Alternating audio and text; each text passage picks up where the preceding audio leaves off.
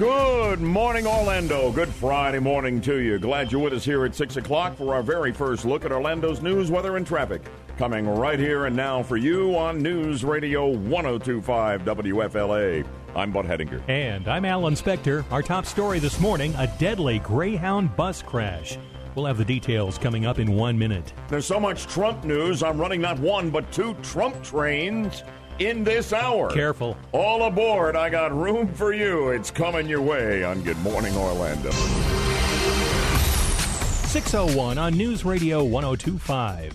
A bus crash in New Mexico turns fatal, claiming 7 lives and seriously injuring more than 20 passengers. One passerby described the chaotic scene following the crash. People trying to climb out of the windows of the bus. There was people on scene that were bystanders that were trying to help. People getting ladders out of their truck to get up to the windows. A semi-tractor trailer drove east on Interstate 40 when it blew a tire and crossed over in the westbound lanes, colliding with the Greyhound bus. This news brought to you by Trustco Bank, Florida's hometown bank. Governor Rick Scott does not believe the Republicans seeking to succeed him meant any harm. In a comment made during an interview on Fox News this week, Ron DeSantis said Florida's enjoying economic growth and that the election of Democrat Andrew Gillum would monkey this up. Some have characterized DeSantis' comment as racist, but in Tampa yesterday, Scott disagreed. I don't think it was very artful. But I know he didn't mean any ill will. Ron cares about the state, but he could have said it better. Scott said he'll leave it up to DeSantis to decide if an apology is necessary. By the way, I have the brand new mayor-elect, the first black mayor of Orange County, Jerry Demings, live with me in the 8 o'clock hour. I'll ask him whether or not he saw racism in the comments so controversial about which so much has been made from Ron DeSantis. So we'll get that from the new mayor. I'm very interested to hear what he has to say. We'll see. After trailing in fundraising throughout the entire primary campaign, Tallahassee Mayor Andrew Gillum strikes pay dirt. On the day after he won the Democratic nomination for governor, Gillum received more than $1 million in donations.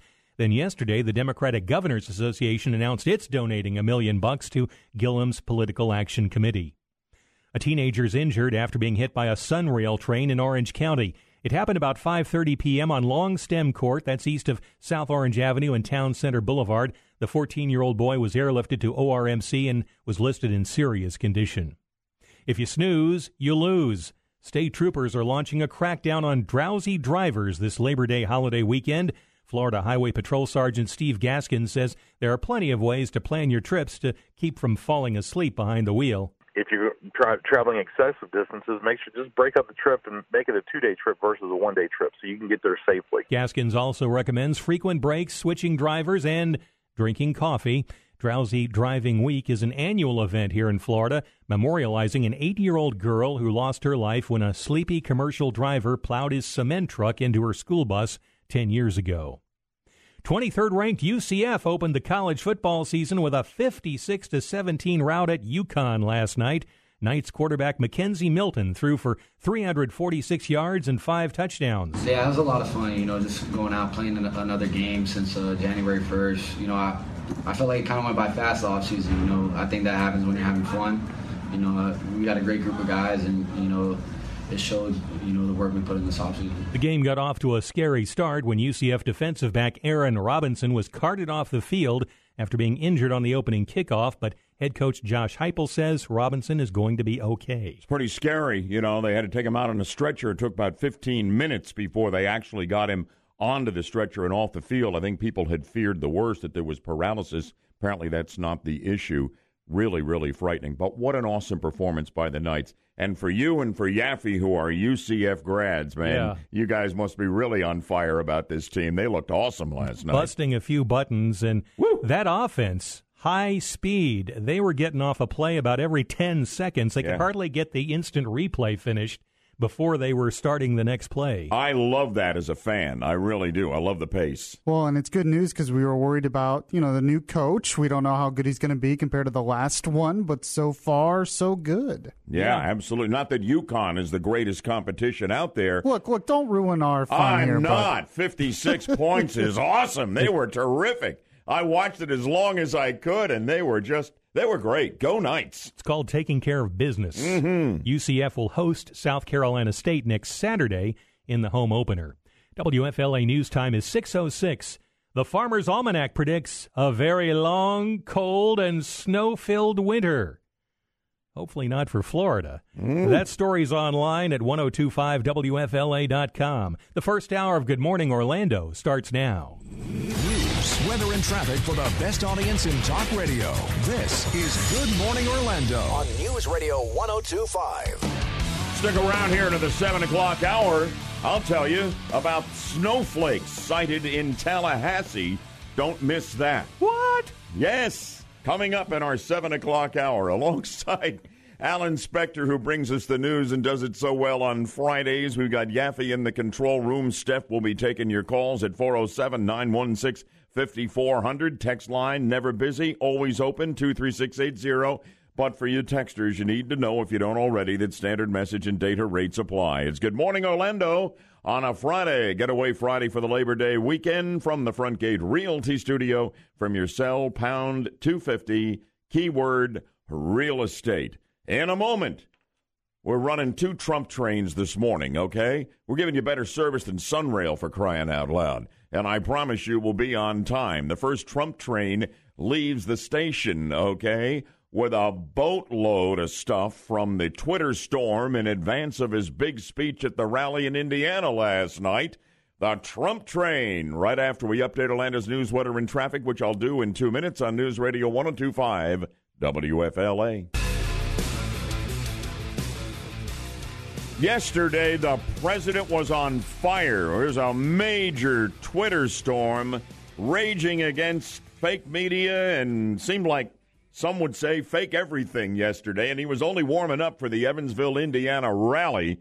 Packed house as usual. Everybody there on the Trump train on fire, and it was really something. I've got sound cuts coming here in a second. There are a few references the president made without being very specific. I'd like to know what you think he meant, so stay tuned because I'll be opening up the phones, 407-916-5400 to get your wisdom, and the text line always open at 23680. Standard message and data rates apply there. But I mean, this tweet storm went on yesterday morning and into the afternoon as the president then made his way out to Indiana on behalf of a Senate candidate out there, and just to be in a good solid red state with fellow Trump supporters. It's amazing how energized he gets and recharged at these rallies. There's really never been anything like these Trump rallies. You think of them with a campaign, they go on within his presidency in a way I believe we've never seen before, but nobody else could pull this stuff off like he can. He is at his absolute best in that environment. Yesterday, he went after all the fake news outlets of CNN. He tweeted, "The hatred and the extreme bias against me has clouded their thinking, made them unable to function." Of NBC, he said, "What's going on at CNN is happening at other networks. NBC News is the worst." Says they're about to fire the NBC News chairman, Andy Lack, and that may well be true. He's been under fire. The president also accused NBC News anchor Lester Holt, who I really think plays it straight, of fudging my tape in the May 2017 interview. Remember the one where Trump pinned his firing of FBI Director James Comey on this, quote, Russia thing? I'm not aware that they've done anything with that tape. NBC responded and said, we haven't done anything, and posted the entire interview, they say, uncut online. I wish I knew what he meant by they fudged the tape, because I see no evidence of it. It doesn't look and sound like anything's been done to the tape when you watch it, like something's been edited out to make him look bad or they put words in his mouth. And it went on and on and on. So the president got warmed up on Twitter, and then he let it rip out in Indiana at the big rally, tearing into the Democrat Party. Listen to how he characterized the Democrats, tearing into the fake news media and into his own Justice Department and the FBI. Today's Democrat Party is held hostage by left-wing haters, angry mobs, deep state radicals, establishment cronies, and their fake news allies.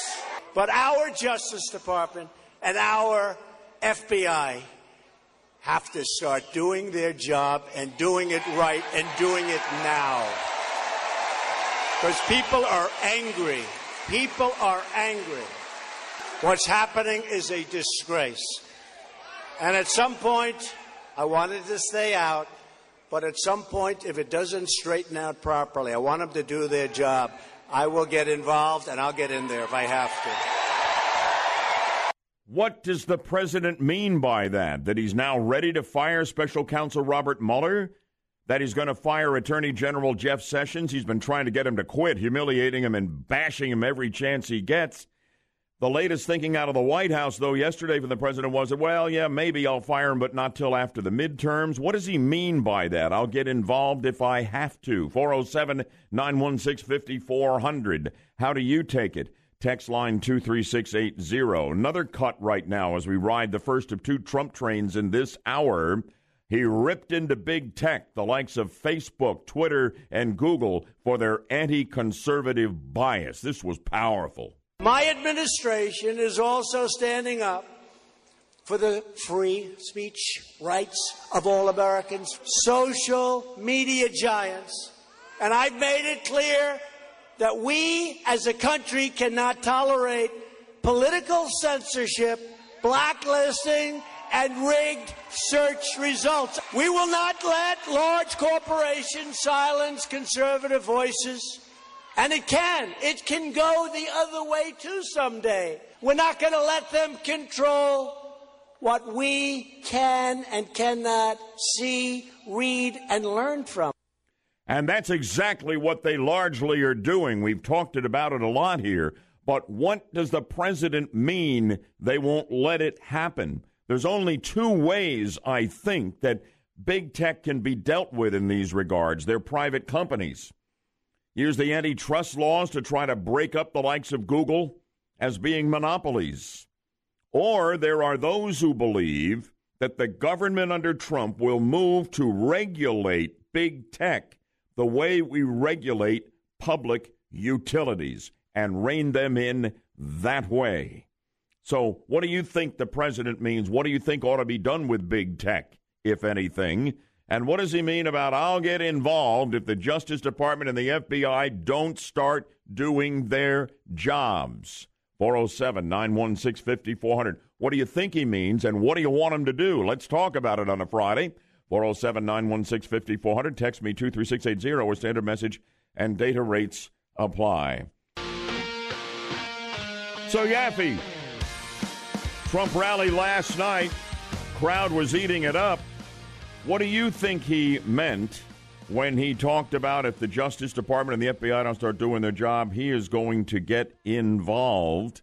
And also, okay, we're not going to let big tech do what they're doing, and that is suppressing conservative thought, showing an out-and-out left-wing bias against conservatives. What's your take on all of this? Man, I don't know. You want me to pull out my crystal ball and predict the future? I'm not sure. I mean, there's a couple different options with the Justice Department. You mentioned two of them. He could fire Mueller or he could fire Jeff Sessions. The third option is he could declassify everything, make everything public, and if there's damaging information there, it will be out for everyone to see. So that's another option as well. I think he was purposely pretty cryptic last night in this regard. Because he's probably not sure, but he's not going to do anything until after the midterms, I think. Yeah, he's serious about going after big tech for the bias. Yeah, I'm not really sure what he can do about that, and he might get some pushback from conservatives who believe that's too much government interference in the marketplace. So I'm glad he has the bullhorn and he's using it, but I don't know. Hey, Kevin, you're joining us from the coast. Good morning from Melbourne. Hey, bud. Yes, sir. As far as what the president has said about getting involved, he's said this before, and I was listening to Greg Jarrett yesterday. Now, he's a lawyer. He used to be a reporter and an anchor for CNN and then Fox, and now he's their legal kind of behind the scenes, mostly. Right. Yes, and he was filling in for Sean Hannity on his radio show yesterday. And he mentioned that back in, I think it was May of 2017, Jeff Sessions handed the president a letter of resignation at that time, but the president didn't accept it at that time. He just went ahead and kept him as Attorney General. So he believes that he's kept that letter in the Oval Office, though, in a drawer, and that no longer than a week after the midterms, he's going to accept that letter, and then Jeff Sessions will then be gone. I wouldn't be surprised. And, I wouldn't be surprised either, and I think that's pretty much what he's saying. He's going to take control. He's going to get rid of Sessions and Rosenstein. I don't think he's saying he's going to get rid of Mueller, but when you get rid of those two, what do you have left? So I think that he's going to clean up the Justice Department after the midterms. And as far as the big tech thing, I don't know how you go about doing that. I don't either, but I think the president is determined to do something. Thanks, I appreciate it. How about we get the text line incoming from the smartest audience in talk radio? What do you see there, Yaffee? Yeah, one person said that Google should be regulated more strictly than the phone book, which is interesting. Another person tried to point out and said that these tech companies are public companies, not private, but he's talking about they're traded on the open market. Yeah, they are. But they're not government controlled. That's what we were saying. That's the point. Yes, exactly. Another person said the leftist media organizations are the enemy of the people. Thank God for Trump. There you go. I'm going to give you about 30 seconds, Tony, to squeeze you in. Good morning from Orlando. You're on with the Budman. Hey, what's up, Bud? I don't know. You tell me. Now you're down to 25 seconds. Okay. Didn't the IRS target conservatives? No, absolutely. Lois Lerner and company, absolutely. Yeah, everybody's shocked over these things. I've been dealing with the FBI in Brooklyn for years. My whole family has. They're the most corrupt garbage cans in the world. All right, on the screen, Stephanie put fire him now. Who are you talking about? Fired him, and fine. Who? Comey? You want? Well, Comey's gone. Not Comey. Who's the guy that? I don't know. Mueller, Sessions. Who are we talking about? Fire them all. All right, got it. Thank you much. Appreciate it. 30 seconds is gone. Time now to remind you that, you can listen to WFLA in all sorts of ways.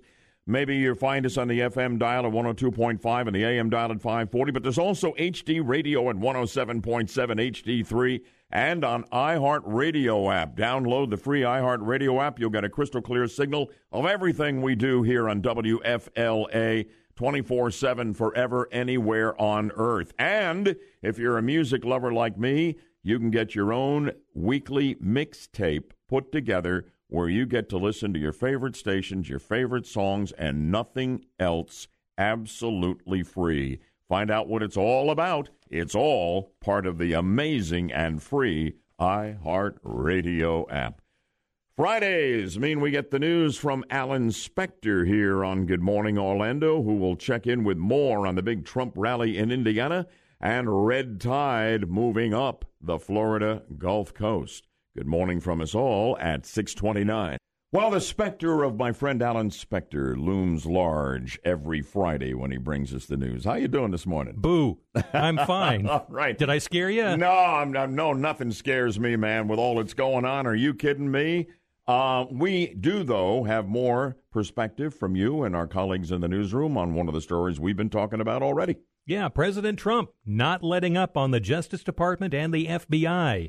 As those agencies continue to investigate his campaign, Trump told a rally in Evansville, Indiana last night, "Our Justice Department and our FBI have to start doing their job and doing it right and doing it now.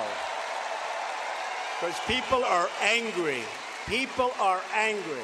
The president said that what is happening is a disgrace, and if he has to, he'll step in and fix it. The news is brought to you by Trustco Bank, Florida's hometown bank. A California man is in federal custody for allegedly threatening to shoot employees at the Boston Globe. Robert Chain was arrested yesterday after a SWAT team raided his house. Chain allegedly started calling the Globe this month after the paper ran an editorial criticizing President Trump for calling the press an enemy of the people. Red tide is creeping up the Gulf and is now off the Pinellas coast. Michelle Kerr is with the Florida Fish and Wildlife Conservation Commission. Concentrations were observed 10 miles offshore Pinellas County in high concentrations. This was the first observation of high concentrations during this bloom offshore Pinellas County.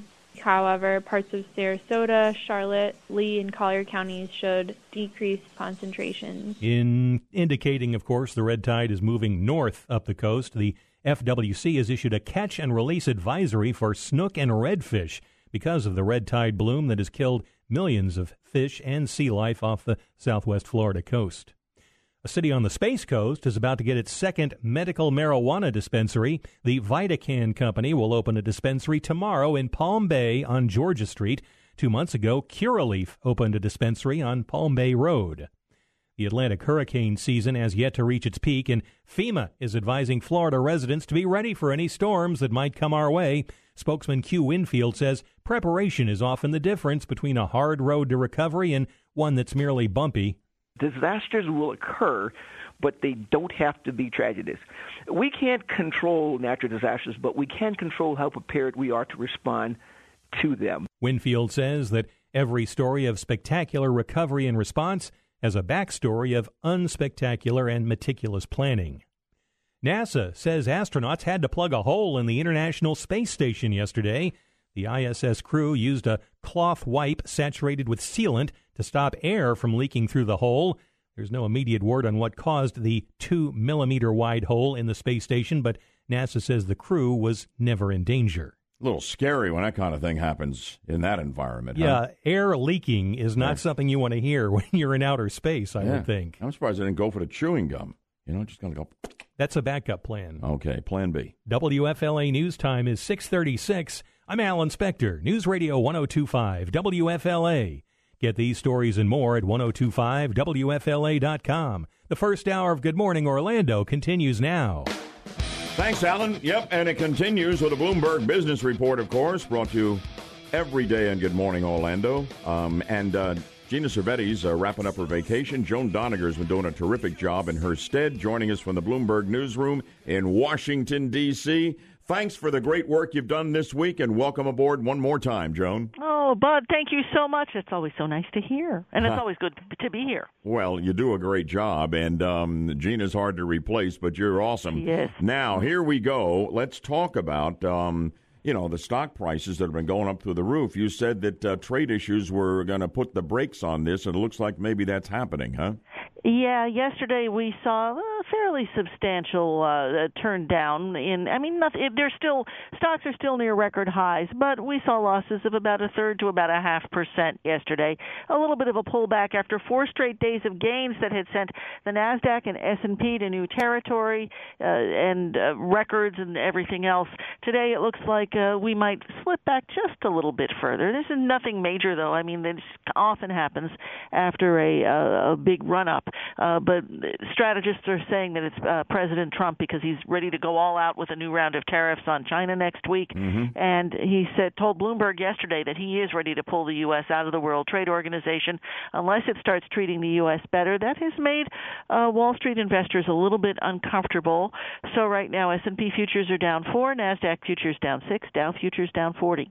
The word out of the White House is he's going to announce that he's got a trade deal to replace NAFTA, not only with Mexico, but with Canada today. That might make investors feel a little more comfortable than they've been. That could be what's keeping these stock futures really rather flat. They're lower, but that's not really by all that much. And so perhaps, they're kind of holding out for something like that, for that announcement. Got it. Moving on now, we've all heard the old ad slogan, things go better with Coke, right? Well, apparently Coca-Cola thinks things now go better with coffee. What's the story there, Joan? Yeah, Coca-Cola is buying the Starbucks of the UK, the Costa coffee chain. It's putting up more than $5 billion to do that. Costa runs about 3,800 stores in 32 countries. The deal is Coke's biggest acquisition in 8 years. Coke's annual sales have been falling for 6 years. So the soda makers are trying to diversify and move into other areas. So now Coke is jumping into the coffee shop market, even though Starbucks and the owner of Pete's have sewed up some of the key locations. Be interesting to see how that plays out for them. Now, we know that the electric car company, Tesla, run by billionaire entrepreneur Elon Musk, has been struggling, and Musk has had some personal issues, and there's more pressure on him this morning. What can you tell us? Yeah, he is founder, co-chair, or company chairman and CEO, and has been under pressure both for the company's spending and for his own behavior, especially this month after that whole debacle involving whether he was taking the company private or not, announced on Twitter, etc. Well, even before that, some activists had said it would be a good idea to split the chairman and CEO roles at Tesla. They argued an independent chair would improve oversight at the company. Now, shareholders voted that down back in June, but it did have some influential backers, and that's where the pressure comes in.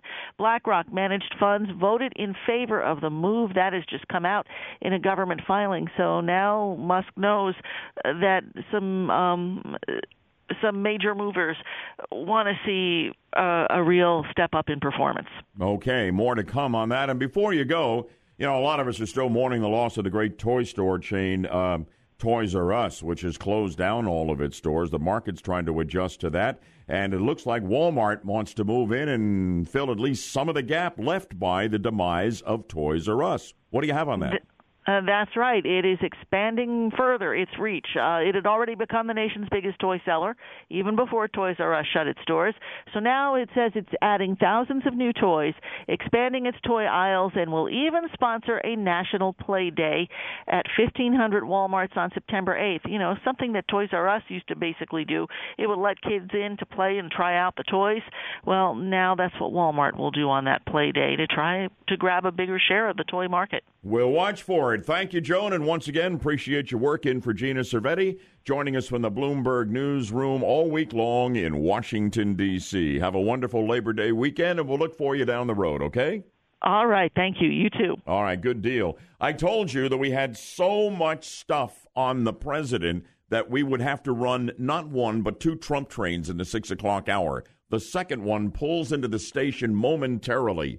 What's on it? A boatload of blue wave killers.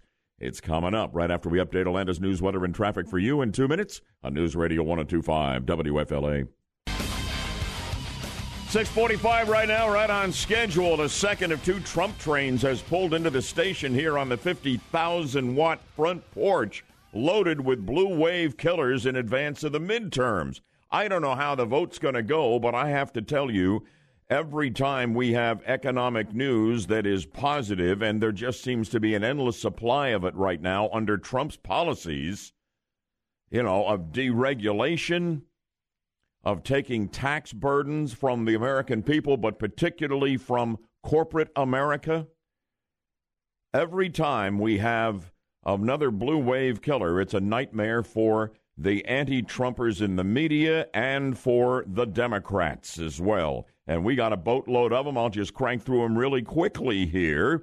Trump tweeted yesterday that because of his policies that have the stock market going through the roof, the number of 401k millionaires, people with at least $1 million in their 401k accounts, rose to 168,000 at the end of June. The number of IRA millionaires hit 156,000.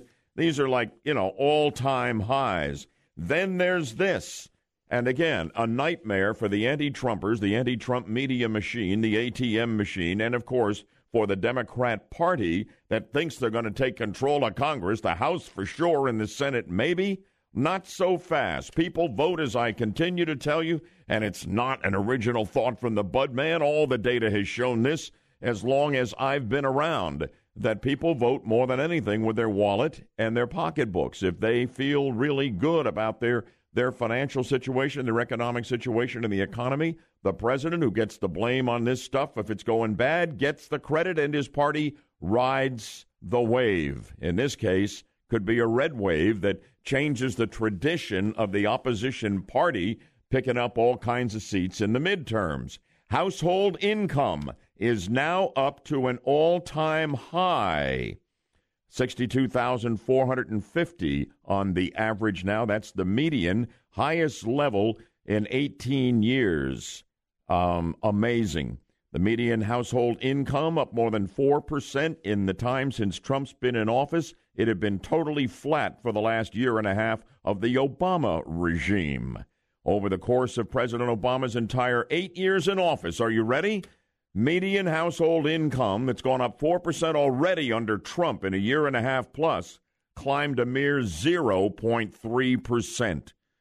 The president's policies have made a difference.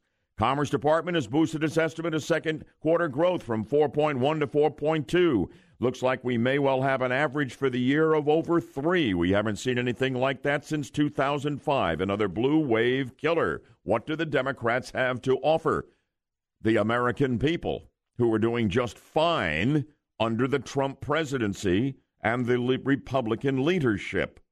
I mean, it goes on and on and on. The public's mood being shown in one poll after another to be better than it's been in years. The latest economic optimism index has soared to a 14-year high. The consumer confidence index is higher than it's been in 18 years. And people are more satisfied with their jobs in the latest poll than they have been in a long time. There it is. Trump train number 2, chock full of blue wave killers. We can only hope.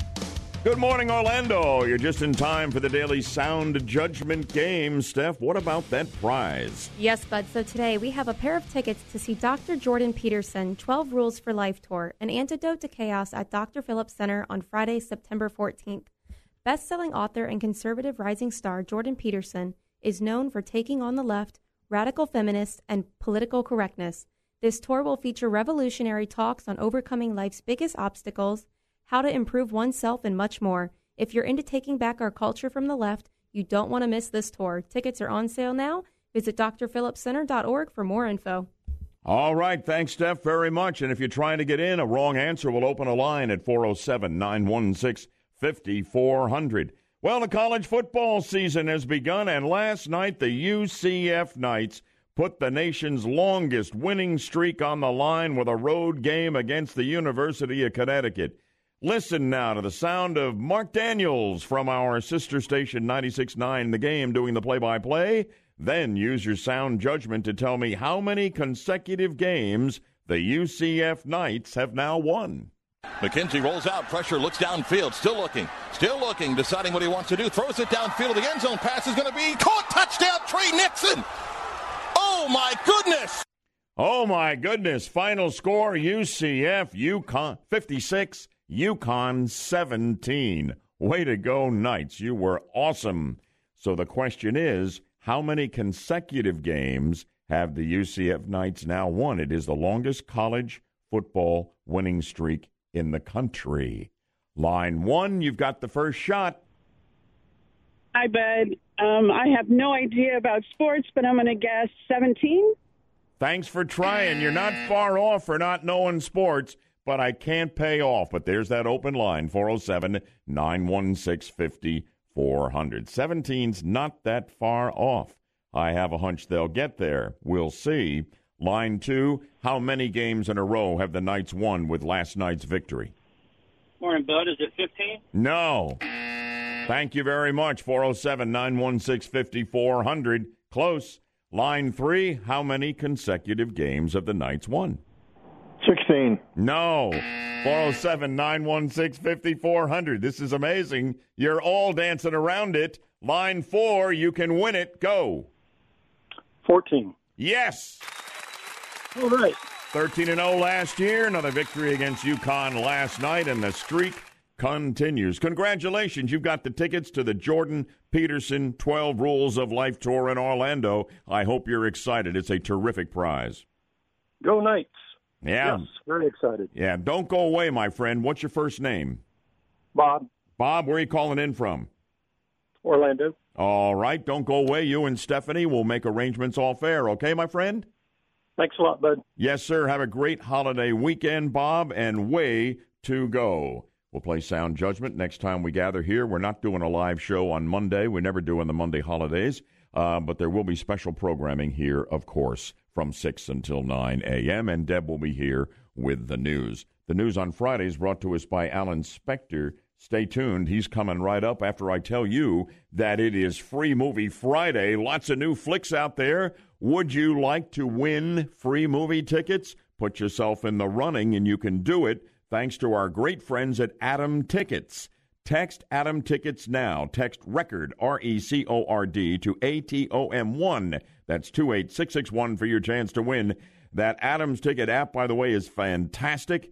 It's where you can browse movie titles, buy tickets, and a whole lot more. So good luck winning those free movie tickets on Free Movie Friday. News coming up here at 7 o'clock. And Alan gave me some headlines to share with you. Do you think I can find those? Of course not. Yes, I can, and here they are under my stack of stuff. More on that deadly Greyhound bus crash with a semi out west. And UCF football, as we told you, off to a flying start. We'll have even more on that with Alan coming right up. It's Good Morning Orlando, the Friday edition from the Front Gate Realty Studio. From your cell, pound 250, keyword real estate. Good morning at 7 o'clock. Good morning, Orlando. Top of the morning to you here on a Friday at 7 o'clock as we update Orlando's news, weather, and traffic right here and now for you on News Radio 102.5 WFLA. I'm Bud Hettinger. And I'm Alan Spector. Our top story this morning, there's been a deadly crash involving a Greyhound bus. We'll have details coming up in 1 minute. Snowflakes in Tallahassee. Not weather-related. The story next on Good Morning Orlando. 7:03 on News Radio 102.5. At least 7 people are dead after a semi slammed into a Greyhound bus on an interstate highway in New Mexico. It happened yesterday on I-40 about 90 miles west of Albuquerque. A passerby described what he saw. As we went by, the overturned semi, everything that was in the trailer was out on the road. It was a disaster. Investigators believe a tire on the semi blew out, sending the truck across the freeway and hitting the bus head on. You know, beyond just the terrible loss of life, and it's a horrendous scene out there, how disconcerting is that for everybody who drives on highways side by side, or they're coming at you, these semis, the idea that all that this could just happen to any one of us with a blown tire in one of those big rigs, and there's no defense for it. No. What can you do? Nothing. This news is brought to you by Trusco Bank, Florida's hometown bank.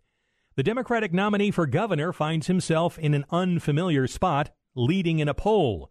After consistently trailing in the weeks ahead of his primary victory, a survey by the Democrat organization Public Policy Polling released yesterday shows Andrew Gillum leading in the governor's race, up by 5 points on Republican Congressman Ron DeSantis.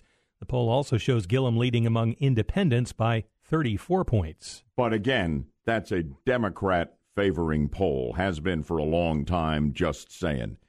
That's why I mentioned that. More polls to come, I'm sure, in the 9+ weeks until the general election. Governor Rick Scott was in Tampa yesterday and couldn't get away from questions about DeSantis and his comment that voters shouldn't monkey up Florida's economic growth by electing Gillum. Scott does not think it was racist. You know, he could have said it more artfully.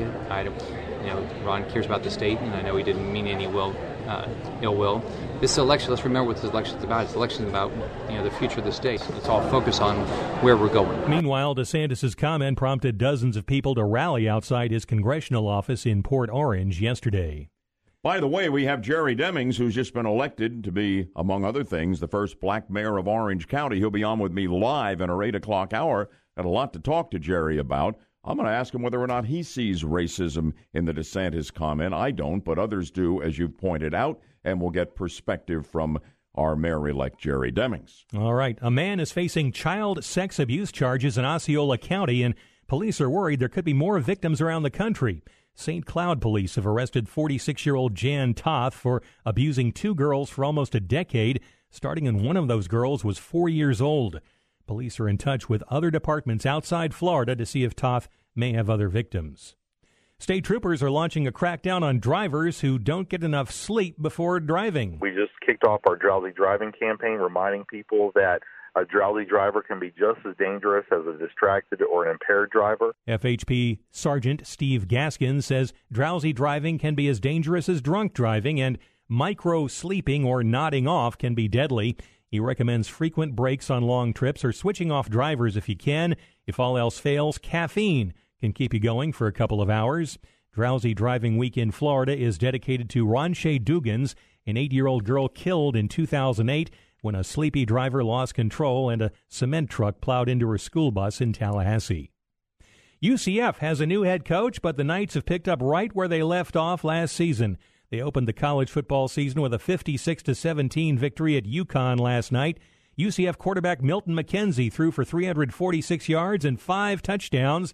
But Coach Josh Heupel says we have yet to see the best of McKenzie. He's continuing to get so much better from inside of the pocket and getting his eyes in a better position and his feet in the ground.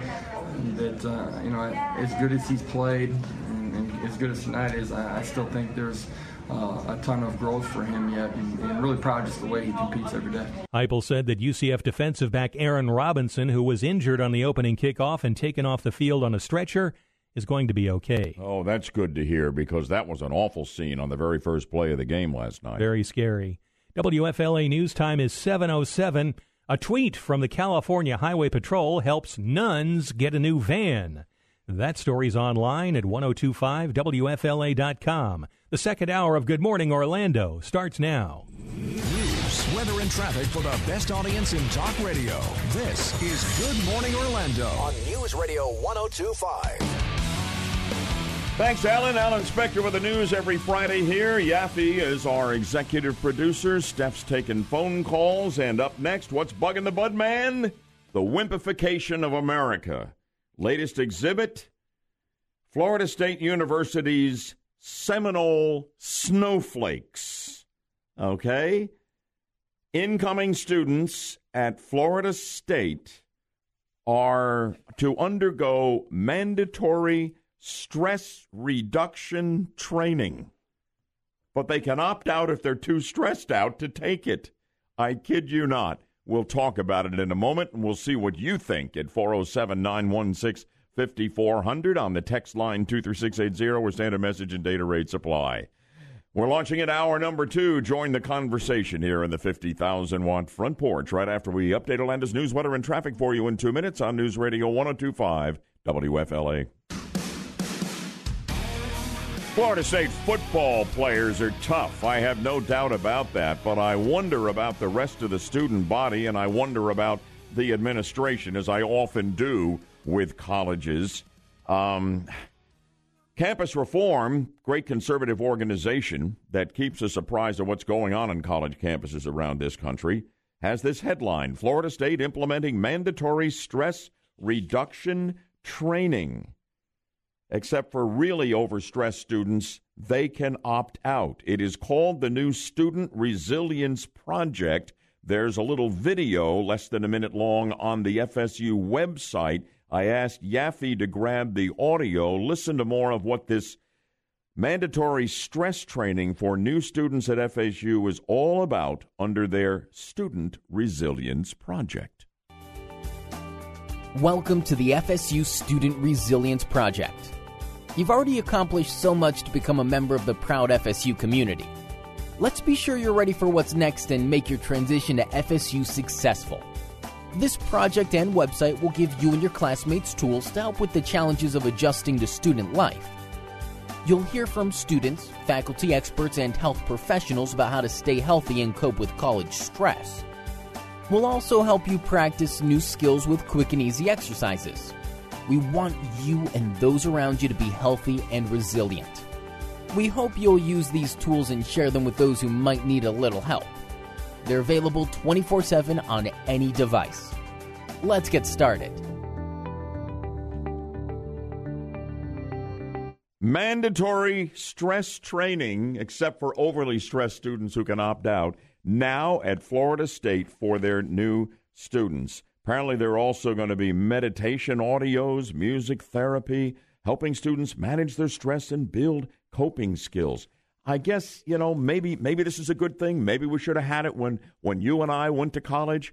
We had a professor who was assigned to each one of us where I went to school here, who served also kind of like as partially a guidance counselor. If you had a big issue, you could go to them, but I can't ever remember availing myself of this. You just sucked it up and handled something new and dealt with it, for crying out loud, because at that point in time, you came into a college experience, almost everybody I ever knew, with the necessary coping skills. But in our society today, people coming up, teenagers, they don't seem to have the same coping skills. I wonder if it's because it's the everybody It's a trophy culture they've been raised in. You don't have to face adversity because everybody's a winner.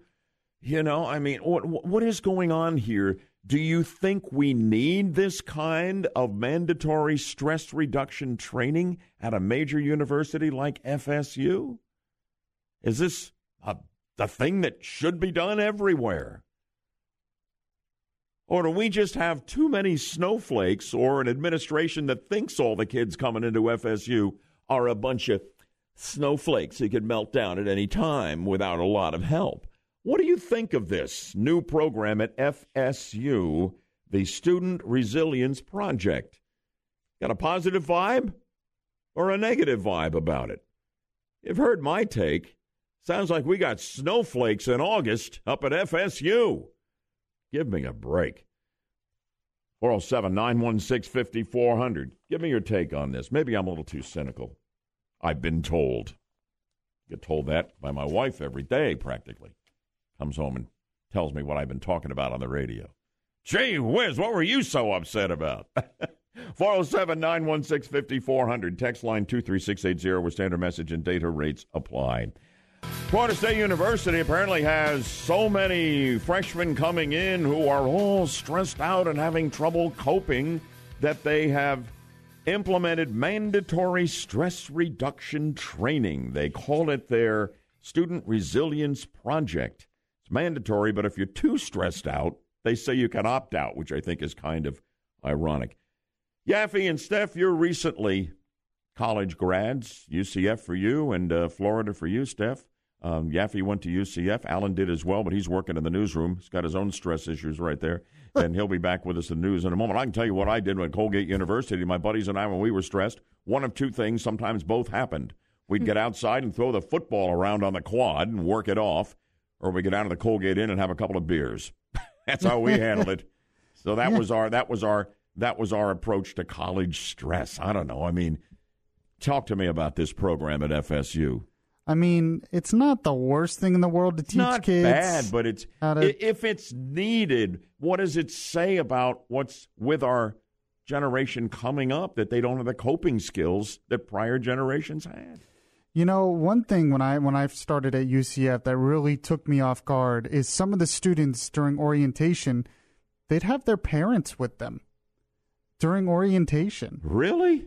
And I was always like, when I started college, my mom, dad, they didn't help me at all. I did all of that myself. Those are the helicopter parents, which are part of the problem.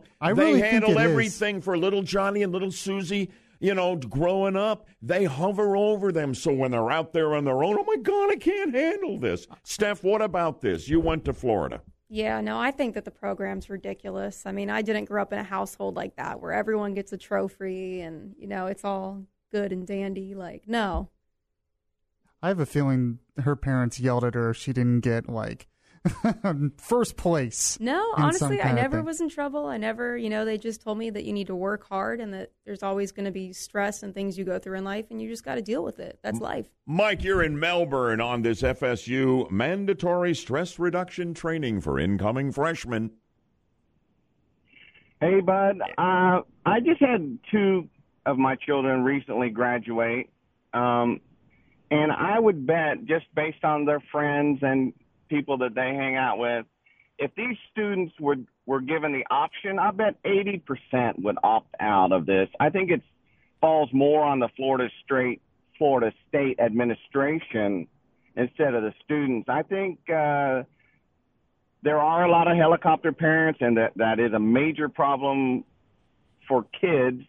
Their parents are wanting to be their friends, and they do everything for them. But I think most students would opt out of this program, and they would be fine opting out if they were given the choice. Well, it's an interesting take on that, and I do appreciate it. How about the texters, Yaffee? What kind of input are you getting there? Yeah, one person said, so glad my son got a full scholarship to a college that starts every day with inspection, the pledge, and chapel. It says homeschooling paid off. Wow. Where is that? I like that. I don't know. Another person says, don't forget that the high school shooting kids are now making their way into the college system. So a lot of them, I don't know. We squeeze in Joe from Melbourne. About 20 seconds if you can, Joe. Go ahead. Yeah, Bud, man, I enjoy your show here. I think you're a little prejudged on this. These kids are 18, leaving home for the first time. I think they could use all the help they can get. We were all 18 going to college, leaving home for the first time, and we didn't need mandatory stress reduction training, for God's sake, Joe. Why is it different today? Well, I don't think that's what they said. I think you're making a little too much of it. I just think it's a helpful thing. That's my opinion. Well, you're entitled to your opinion, but I'm not telling you anything that isn't right in front of me in black and white and on that FSU video that I'm sure Yaffee will be posting on the website at 1025WFLA.com. Keyword Budman. If it's not too stressful, Yaffee, for you, can you handle that? Can you do it? Can you do it? I know you can. I'll try. Yeah. I might need to do some exercises or something first. Some yoga first. Yeah. Come to the Budman. I'll whip you into shape. No, you don't need any of that nonsense. Anyway, Good Morning Orlando rolls on a Friday from the Front Gate Realty Studio from your cell, pound 250, keyword real estate. Alan, the president had them really rocking last night out in Indiana, and you've got the story. Yeah, President Trump ramping up his attacks on the Justice Department and the FBI as those investigations into his campaign continue. Trump told the rally in Evansville, Indiana last night that he might have to do something about it. What's happening is a disgrace. And at some point, I wanted to stay out, but at some point, if it doesn't straighten out properly, I want them to do their job. I will get involved, and I'll get in there if I have to. The president is off to Charlotte, North Carolina today. His first stop will be Central Piedmont Community College, where he plans to sign an executive order aimed at strengthening retirement security. The news is brought to you by Trustco Bank, Florida's hometown bank. Washington, D.C. will say its final farewell to Senator John McCain starting today. The Arizona Republican will become just the 31st American to lie in state in the U.S. Capitol Rotunda. A memorial service for McCain will take place at the National Cathedral tomorrow. A fishing advisory is issued for the southwest Florida coast because of red tide. The Florida Fish and Wildlife Conservation Commission is asking that all snook and redfish caught in the Gulf be released. The FWC's Michelle Kerr says high concentrations of the toxic algae bloom have been detected about 10 miles off the Pinellas County coast, and they're checking it again today. Red tide primarily does depend on winds and current movements for concentrations along shore, so we will be processing more water samples and producing an updated report Friday afternoon. Kerr says there seems to be a decrease in red tide along the coasts of Lee and Charlotte counties, indicating the bloom is moving north. As the tropics get more active and we head toward the peak of the Atlantic hurricane season, FEMA advises you to have a plan of evacuation and to know where you stand in terms of flood risk and flood insurance. If local officials say it's time to evacuate, follow their instructions. Leave as early as possible.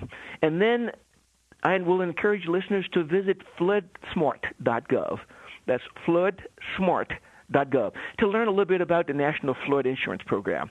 FEMA spokesman Q Winfield says we here in Florida might know better than others about the need to be ready for whatever nature throws this way, but it never hurts to get the occasional reminder.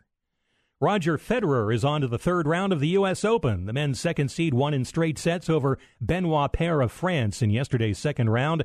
Sixth-seeded Novak Djokovic also advanced with a four-set win over American Tennis Sandgren. And I think the Williams sisters face off against each other tonight at the U.S. Open. That is correct. Yeah. And elsewhere, Bud, I have more music again this week. Oh, no. To stump the Bud man? I'm not going to publicly humiliate me? I'm not going to ask you to name it, but as a Yankee fan, you might recognize this tune.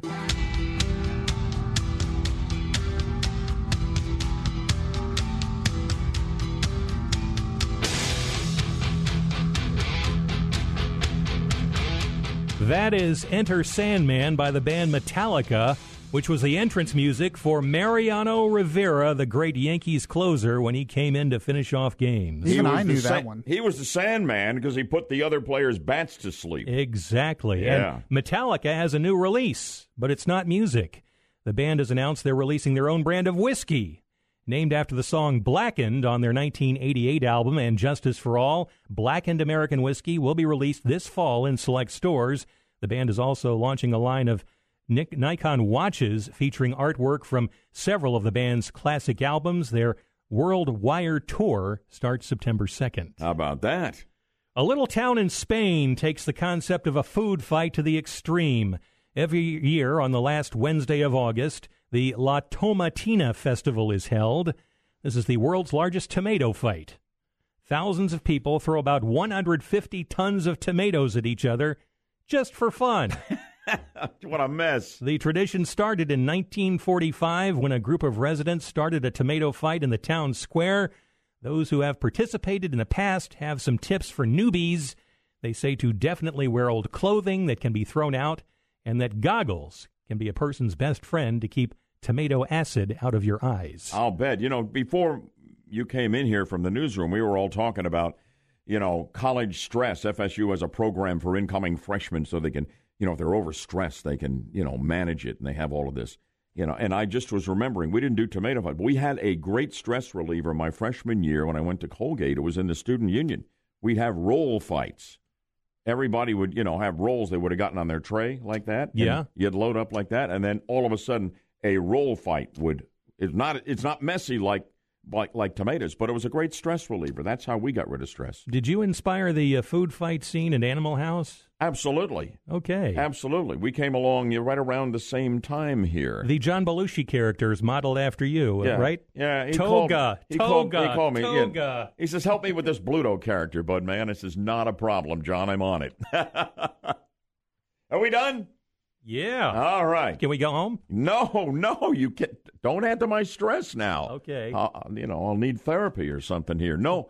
Alan Spector will be back with the news, it says here, at the top of the hour and whenever it breaks. With a basket of tomatoes. Oh, man, this could get ugly early. It's great to have you with us here. We've been following this continuation of the FEMA program, all paid for with taxpayer dollars, that allows folks who fled Puerto Rico from the devastation of Hurricane Maria. That storm occurred September 20th there last year. A lot of them came to Central Florida, to the Orlando area, and they get hotel vouchers, and they can stay in a hotel, and it doesn't cost them anything. And that program has been ongoing for nearly a year now, and the judges continue to extend it. And, I've come to the point where I've thought, is this just going to go on forever? Now a judge has decided, no, it won't, and has issued a deadline on this, and we'll have the very latest and see what you think about it here in a moment. That and Orlando's news, weather, and traffic updated in 2 minutes here on News Radio 102.5 WFLA. Finally, a judge has decided not to extend, as they have done repeatedly, the hotel voucher program, this FEMA Transitional Shelter Assistance Program, commonly called TSA. The deadline for this aid is September 14th, according to a judge's ruling. He said he no longer could find a legal justification to continue it any longer. At that point, it will be 5 days short of a full year since Hurricane Maria ravaged the island of Puerto Rico. At that time, 7,000 people fled to the United States to take advantage of this taxpayer-funded FEMA hotel voucher program. There's 1,000 families left across the country right now. Here in the Orlando area, about 320 families are still using the hotel voucher program. That's down from about 600 just a couple of months ago. What about all these other people? They have found other ways to house themselves, either moving in with existing family or friends here, in many cases taking advantage of the free airline ticket from FEMA and the U.S. taxpayers back to the island of Puerto Rico to resume their lives. Other people have gotten jobs and have been able to get their own housing, apartments or homes or whatever it is. But we continue to have 300-plus families here, and the judges have said this is it, the end of the road on the 14th of September. Latino activists are saying this is cruel and heartless. Once again, the Trump administration doesn't care about people. They're American citizens, these Puerto Ricans.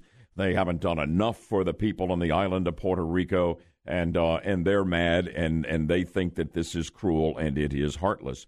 FEMA says there are other FEMA programs, there are other government programs, there are other private sector programs, there are humanitarian organizations that ought to be able to absorb any of these remaining people who, for whatever reason, feel they can't make it on their own. And I think they're absolutely right. I think this has gone on long enough, and I hope I don't come across as a cruel, heartless conservative when I say that. Yaffee, it's almost a year. I think it's time. Other people have found options. This can't go on forever. But when we have these, government-funded programs, if you call it an entitlement or whatever it happens to be, there are some people who will just ride it as long as it's there. Well, yeah, the people complaining that this is going away, I haven't really heard how long they want it to continue. I mean, if now is not a good time to end it, when is a good time to end it? Never. I guess. Yeah. Yeah. I don't know. All I right. agree with you completely. All right. I guess we're both heartless, Bud. Yeah, we are. We are. And Rush, of course, would have to be even more heartless than we are, right? I mean, he's the all-time king of conservative radio. We love Rush. Well, I don't know what his take is on this. I have a feeling he would probably agree with us. Well, we might have a Rush morning update on that. I have no idea what he has ready for us, but it's coming up here in just a moment. And, of course, Rush for 3 solid hours every weekday afternoon from noon until 3 right here on WFLA. Good morning, Orlando. 7:56 right now. We are glad you're with us. Our new Orange County Mayor-elect Jerry Demings joins me live on the 50,000-watt front porch right after the news to start our 8 o'clock hour. Lots to talk to him about. Jerry Demings has made history once again. And stay tuned on all of that. Hey, it is Free Movie Friday thanks to our good friends at Adam Tickets. How would you like to win free movie tickets? You can get yourself in the running for exactly that by texting Adam Tickets now. Text Adam Tickets. Text to RECORD, RECORD. No, text RECORD to ATOM1. That's 28661 for your chance to win.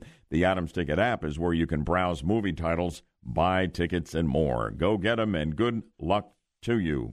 Good morning, Orlando. Delighted to have you with us on a Friday morning at the top of the 8 o'clock hour for our latest update on Orlando's news, weather, and traffic. Right here and now for you on News Radio 102.5 WFLA. I'm Bud Hettinger. And I'm Alan Spector. Our top story this morning, they're picking up the pieces after a deadly Greyhound bus crash. We've got details coming up in 1 minute. And I'll be talking live with our new Orange County Mayor-elect Jerry Demings right after the news on Good Morning Orlando. 8:02 on News Radio 102.5. Some families are still anxiously awaiting to hear about the passengers who died in a bus crash. At least 7 people are dead and 20 injured after a Greyhound bus and a semi-truck collided in northwest New Mexico yesterday. One passerby described the chaotic scene following the crash. People trying to climb out of the windows of the bus. There was people on scene that were bystanders that were trying to help. People getting ladders out of their truck to get up to the windows. It's believed the crash occurred when the semi eastbound on East Interstate 40 blew a tire and crossed over in the westbound lanes, colliding with the Greyhound bus. The news is brought to you by Trusco Bank, Florida's hometown bank.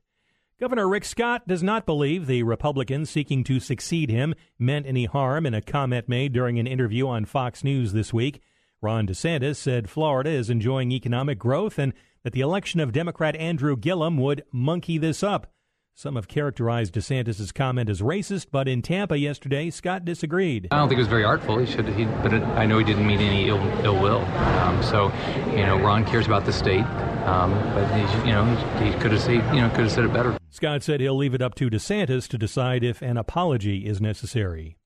After trailing in fundraising throughout the entire primary campaign, Andrew Gillum strikes pay dirt. On the day after he won the Democratic nomination for governor, Gillum received more than $1 million in donations. Then yesterday, the Democratic Governors Association announced it's donating $1 million to Gillum's Political Action Committee. A teenager is injured after being hit by a Sunrail train in Orange County. It happened about 5:30 p.m. on Long Stem Court, which is east of South Orange Avenue and Town Center Boulevard. The 14-year-old boy was airlifted to ORMC and was listed in serious condition. The first week of September is Drowsy Driving Week in Florida. It's in honor of Ron Shea Dugans, who was just 8 years old when a sleepy driver at the wheel of a cement truck plowed into her school bus in Tallahassee and took her life in 2008. Florida Highway Patrol Sergeant Steve Gaskins has this tip. Make sure that you break up the trip, stop, take breaks, rotate drivers if you've got more than one person in the car. And Gaskins says 2 cups of coffee can help you keep alert for several hours. State troopers and local law enforcement will be getting out the word starting this weekend and watching for drivers lacking in sleep. Yeah, some really good advice there for sure heading into the holiday weekend. 23rd-ranked UCF opened the college football season with a 56-17 rout at UConn last night. Knights quarterback Mackenzie Milton threw for 346 yards and 5 touchdowns. Yeah, it was a lot of fun, just going out playing another game since January 1st. I felt like it kind of went by fast off season. I think that happens when you're having fun. We got a great group of guys, and it shows the work we put in this offseason. The game got off to a scary start when UCF defensive back Aaron Robinson was carted off the field after being injured on the opening kickoff. But head coach Josh Heupel says Robinson is going to be okay. Boy, it looked like we were fearing the worst, didn't it, for a while there? It took him a long time to get him off the field, and he went out on a stretcher. They said he's just going to be in the hospital overnight, so hopefully he's out and okay today. You bet. UCF now 1-0 after 13-0 last year.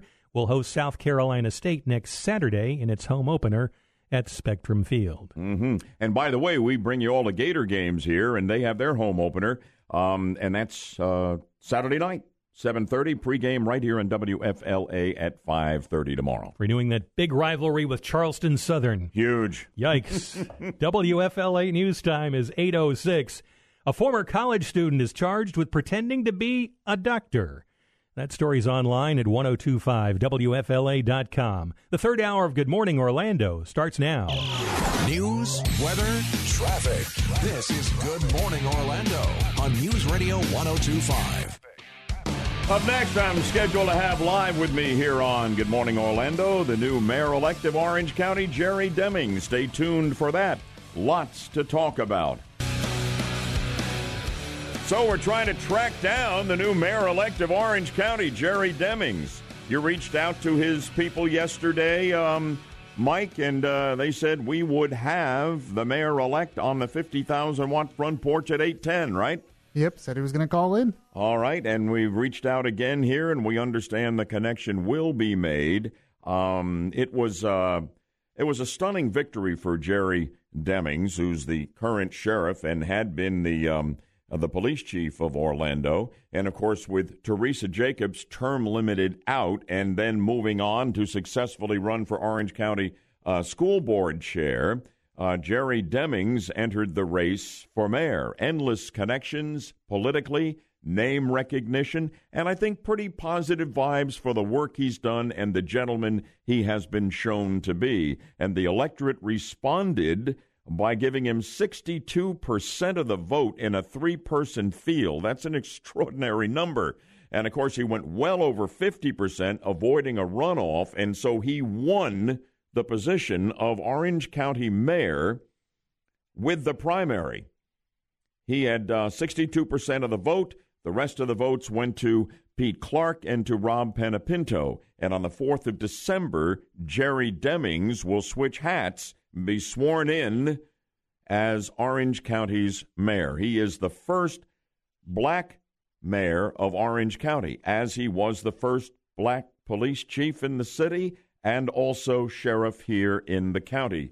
So everybody talks about the Democrats' governor's candidate, Andrew Gillum, who really surprised everybody by winning the nomination to run against Republican Ron DeSantis, that he had made history. But Jerry Demings has made history as well. And while we wait for the mayor-elect, hopefully to join us, let's play a little bit from his speech the other night, where I think it was pretty clear, although I wanted to ask him about this, that he was talking about how far we have come in this town and this county in terms of race relations since he first got started years ago. Here is Jerry Demings' victory speech. We have won this race. My victory tonight speaks volumes about just how far this community has come. The son of a maid and a taxi cab driver, has been elected. And it's quite a story. It'd be an even better story if Jerry Demings were here to tell it. I wanted to ask him whether or not he sees any racism within the comment by Ron DeSantis, and I do not, that Andrew Gillum has picked up on and said, yeah, that's racist to say, we want to get into this this contest with Gillum here and monkey it up, the monkey reference to a black man, and days gone by where that kind of thing went on. And it's totally unacceptable, of course. But then again, there's no history of racism on the part of Ron DeSantis. And as I told you yesterday, this was not a racist comment. He's, of course, said that it is not. And they're just picking it up and they are running with it to try to make political hay out of it and to take down Ron DeSantis. In my opinion, what you had here is what I'm guilty of from time to time, and maybe you are as well, taking a couple of existing phrases and creating a new one that doesn't really exist. I think it says we can't monkey around, we can't muck it up by having this guy become the governor of Florida, Andrew Gillum, because he's so far out there, really, as a Democrat socialist, for crying out loud. And it wound up saying we can't monkey it up, and all of a sudden, bang, all the bells went off and the race card got played. But it wasn't played by Ron DeSantis, in my view. It was played by Andrew Gillum, by the left-leaning media, and by all the black activists across the country. And I just think it was terribly unfair to Ron DeSantis. I really do. I heard a good explanation of this yesterday, too. When DeSantis said monkey, he used it as a verb. So he wasn't calling Gillum a monkey. He was saying we don't need to monkey this up. When you use monkey as a verb, that's a very common expression. Monkey around or monkey up or monkey this. It's a verb that's commonly used. He wasn't directed towards someone specific. Well, we're going to see if we can connect with Jerry Demings here in just a moment. We're doing our very best. They made the commitment, and hopefully he'll be able to join us in a moment. I'm going to save a little bit of time in that regard. And here he is, striding onto the 50,000-watt front porch, Orange County Mayor-elect Jerry Demings. I'm glad you could make it, and good morning to you, sir. Good morning, Bud. Thanks for inviting me on the show once again. Well, we congratulated you before you came on here on your victory, and I thought your victory speech was absolutely one of the best I have heard. And you referenced how far we have come in this community, that a man of color could be elected to the highest office in Orange County, and so it has happened. What was on your mind in that regard, and what do you consider now to be the state of race relations in Orange County compared to what you remember them being when you started out long ago? Well, my comments weren't necessarily focused on race, but more on socioeconomic status. You know, as a guy that grew up in this community that was poor and, from a family who was a blue-collar worker, workers. And so that's really more what my comments were about. My father was there on the stage with me, he'll be 96 years old in about a week and a half. And so for him, it was just fantastic that these are the types of things that parents dream of for their children. They want their children to do better for them. My siblings and I, we were the first in our family to get a college education. And so that's what, it was referenced more to. And, I understand what you're saying. Now, you, of course, made history, and everybody's talking about it. First African-American mayor of Orange County. This is a big-time position here. We congratulate you for it.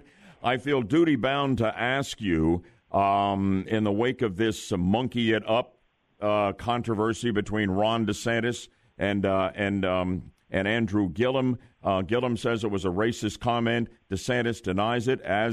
As a leading political figure now, a man of color, how do you see it, sir? Well, I don't know if it was a deliberate act or not. It's hard to get in the heads of human beings, but at the very least, it was an inappropriate comment because it was a comment that could be misconstrued. And so when you are in a leadership role, you have to be very careful about the words that you choose to use, because we have this responsibility to unify our communities, and regardless of one's political ideology, once you get into office or you intend to get into office, you really represent all the people, no matter how you got there. So one of the things I've always tried to do is make certain that my words that I choose have the meaning that will bring us together as a community and not divide us. I think when communities are divided, everyone loses in that circumstance. I always think you've done a very good job in that regard. I have no reason to believe you will do otherwise as Orange County Mayor. Let me ask you about an important issue here, Jerry. Governor Scott wants the legislature now to free up $58 million in money that was unused, that was appropriated by the legislature to train school guardians in the wake of the Parkland school massacre. So the money could now be used locally to hire more police, which is the way most school districts seem to want to go. School resource officers. You could get $5 million in Orange County. What is your reaction to that, and will you take the $5 million, and what will you do with it? Well, the way it really works, the money doesn't come directly to a law enforcement agency. The money all goes to the school district. The mandate under the law is not for a law enforcement agency to really do anything other than work with the school district to develop security safety plans. So the money will go to the public school system, and they have the option to use the funds to hire guardians or security officers or their own police or contract with their local law enforcement. The Orange County Public Schools has made a public policy decision that it will not arm school teachers, that it will not hire guardians. Instead, they have chosen to reach out to the local law enforcement. And so that's what they have done here. And so within our local school district, which is now the 8th largest school district in the nation, right. It is quite the task and challenge for local law enforcement to step up and meet the challenge. And so for me, I have got to hire 75 additional law enforcement officers to meet the request that they have made of me. And so we came up with a very workable plan to do that. And so what that money will do is assist them to better reimburse a portion of the cost to me as sheriff. I'm talking with Orange County. The monies that they will reimburse me for is about 40% of the true cost. Yeah. That other 60% of the cost, I have to go to the Board of County Commission and get them to make it up. Because, I understand. I'm almost out of time because you got in late here, and it's unfortunate because there's so much more I'd like to talk to you about. But I want to ask you, when are you going to have all of the schools covered with resource officers? I mean, you're still the sheriff. We have them covered now, but I'm doing that by backfilling. I'm pulling deputies from other places, and that's not sustainable because I have the burden of really protecting the entire community. But so we're hiring them. I believe that it'll be months before we have 75 people hired. That typically takes us. It can take us 12 months to hire that number of personnel, and that's the challenge that every metropolitan area has. So I think perhaps in the coming months we're going to try to hire them as quickly as we can, all right. But it'll take time. Let me ask you, and I only have a minute on this, what are your priorities for Orange County when you become mayor? What will change? My priorities are really to continue the economic development for this county, to focus on a regional mass transit or transportation system, affordable housing, and then to enhance public safety. Those are the 4 things that are my top priorities. Now, that doesn't mean that other things aren't important, but those are the top priorities. Orange County Mayor-elect Jerry Demings, congratulations once again on your election victory, and you'll be sworn in on the 4th of December, and thank you for coming on the show with us this morning. Thank you, Bud. All right, good deal. We got him in. We had to squeeze it a little bit because the clock is a tyrant, and it rules the Budman. And at the bottom of the hour at 8:30, we're going to bring on Alan Spector to update the news. Trump rallies in Indiana. It was quite a show last night, but red tide, nasty stuff, moving up the Florida Gulf Coast. So that's important to find out about, and all the news is just ahead here. Good morning, Orlando, on a Friday.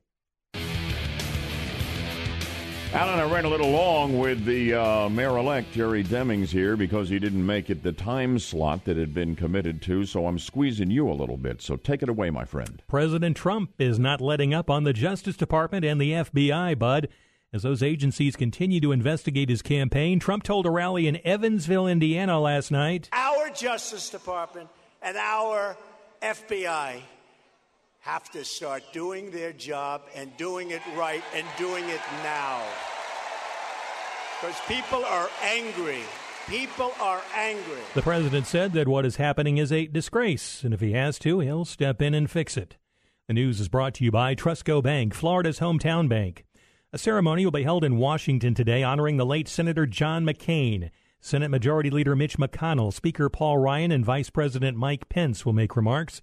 There will be a memorial for McCain at Washington's National Cathedral tomorrow, which will include eulogies from former presidents George W. Bush and Barack Obama. You know, yesterday they had a memorial service at a church in Phoenix, Arizona, John McCain's home state, and there was one particular eulogy that really touched me, and I think there's a great message here that I will share in a moment. We'll be listening. The red tide algae bloom is moving north along the Gulf Coast and is now in high concentrations about 10 miles off Pinellas County.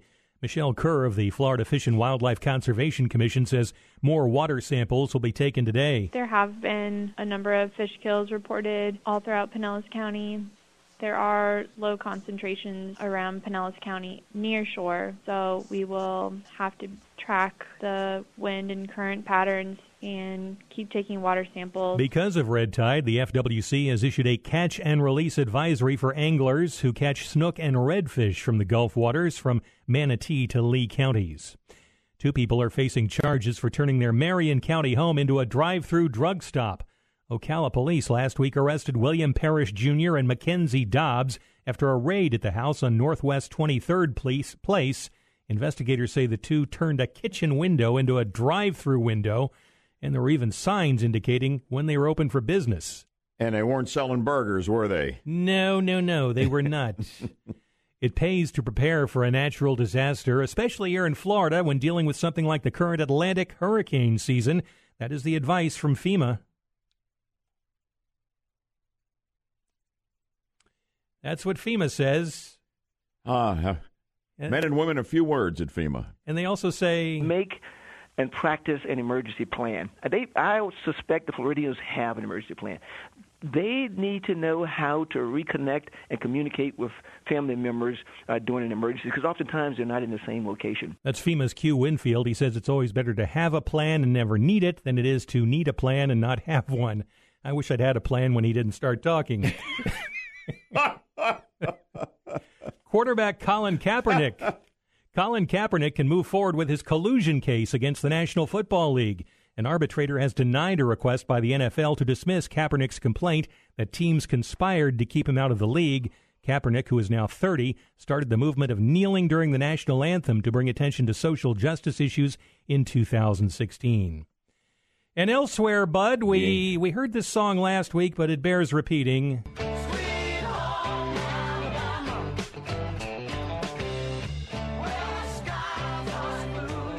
We played it last week in honor of Ed King, the Lynyrd Skynyrd member who passed away. Mm-hmm. And we're playing it again because Lynyrd Skynyrd is getting ready to play its last show in the town where it formed. The Rock and Roll Hall of Famers play this Sunday at TIAA Bank Field in Jacksonville. Skynyrd formed in the mid-'60s on Jacksonville's west side. I think a lot of folks didn't know that. That's cool. Yeah, the band is in the middle of a farewell tour with dates booked into next year. Guess what? They are in the lineup for the iHeart Radio Music Festival in Las Vegas on September 21st and 22nd. All right. That's pretty cool, too. And we've been trying to get folks to win an all-expense-paid trip there on our texting contest. I'm glad my news worked into a plug for something going on with the radio station. Yeah, the synergy and all of that. It just never stops. Whatever. Star Trek is receiving a special honor this year.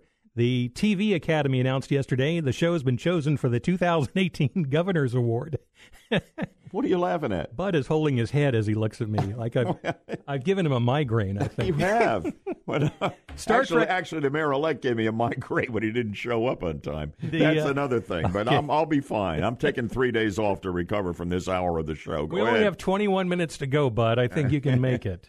Trust me, I know how long it is. As I was saying about 10 minutes ago, Star Trek is getting the 2018 Governor's Award from the Television Academy for creating a cultural phenomenon of science fiction.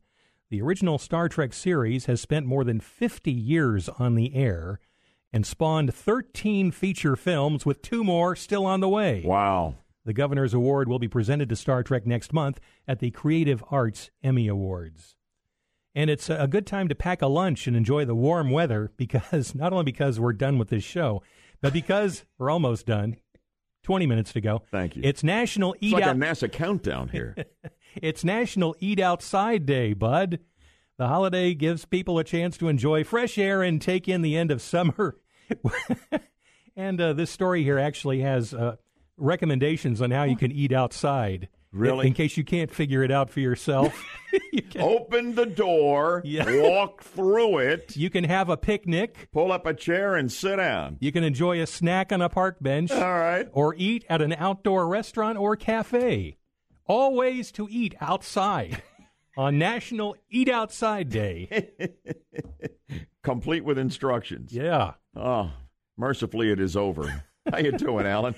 I'm fine. Are you? No, I'm not well. Your head's still hurting? There's so many things grinding my gears because Fox is running with a story about a movie I've been dying to see, talking about Star Trek, but talking about a real space program that honors the Apollo 11 moon mission and focuses on Neil Armstrong. It's entitled First Man. Mm-hmm.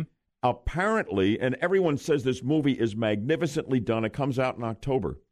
They have taken the American flag out of the moon landing scene. Really? Yes. I suppose that's to appeal to a what? A worldwide international audience that doesn't want to see the red, white, and blue? How in the world can you do that story and leave out the American flag they planted on the moon's surface, which is there 50 years later? Now, do we know for a fact it won't be in the movie, or is this just rumor? No, it will not be in the movie. They've skipped over that scene. Ryan Gosling was asked about it, and he said they wanted they see it as more of a human achievement rather than an American achievement. Please. And they wanted to focus on the human achievement aspect and not just our country achieving it. Yeah. Yeah. So you wonder why I'm sitting here holding my head. That's just another reason. Well, let's go eat outside. I think we'll feel much better. Thank you very much. Alan, you're the best. Terrific when you're here with us on Fridays. We always enjoy it.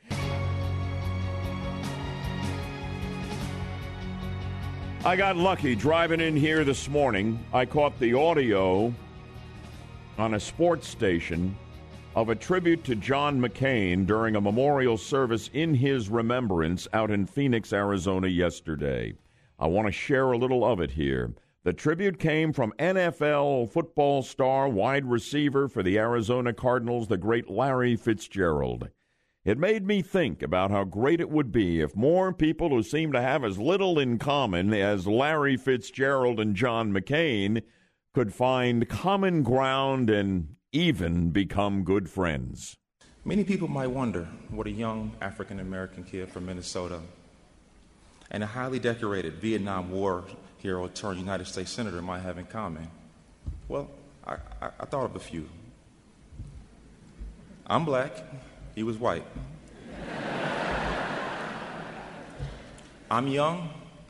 He wasn't so young. He lived with physical limitations brought on by war. I'm a professional athlete. He ran for president. I run out of bounds. He was the epitome of toughness, and I do everything I can to avoid contact. I have flowing locks, and well, he didn't. How does this unlikely pair become friends? I've asked myself the same question. But do you know what the answer is? That's just who he is. Over the several years, I had the privilege of spending time with Senator McCain. Sometimes it was just a visit to our practices. Other times it was him texting and saying, "Oh, you need to pick it up this Sunday." I'm thankful that through these moments, the opportunity that we had to share our lives and, more importantly, our stories. While from very different worlds, we developed a meaningful friendship. And this highlights the very rare and very special qualities of Senator McCain that I came to deeply admire.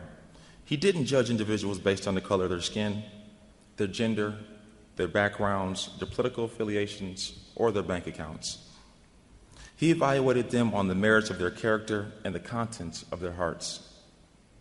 He judged them on the work they put in and the principles they live by. It was this approach to humanity that made Senator John McCain so respected by countless people around the world, including me. There was a lot more to that moving tribute and the eulogy from Larry Fitzgerald, a great black wide receiver for the Arizona Cardinals that McCain rooted for years. And would that more of us could find common ground with those with whom we don't have any obvious common ground. There's always something there that can lead to more than a passing acquaintance in some cases. And Larry Fitzgerald and John McCain are Exhibit A in this regard this morning, become very good lifelong friends. I just thought that was worth sharing, and I don't know that it's being covered enough. It was one of the tributes at the service yesterday out in Phoenix. In a moment, our final look at Orlando's news, weather, and traffic in 2 minutes for you on a Friday morning here on News Radio 102.5 WFLA.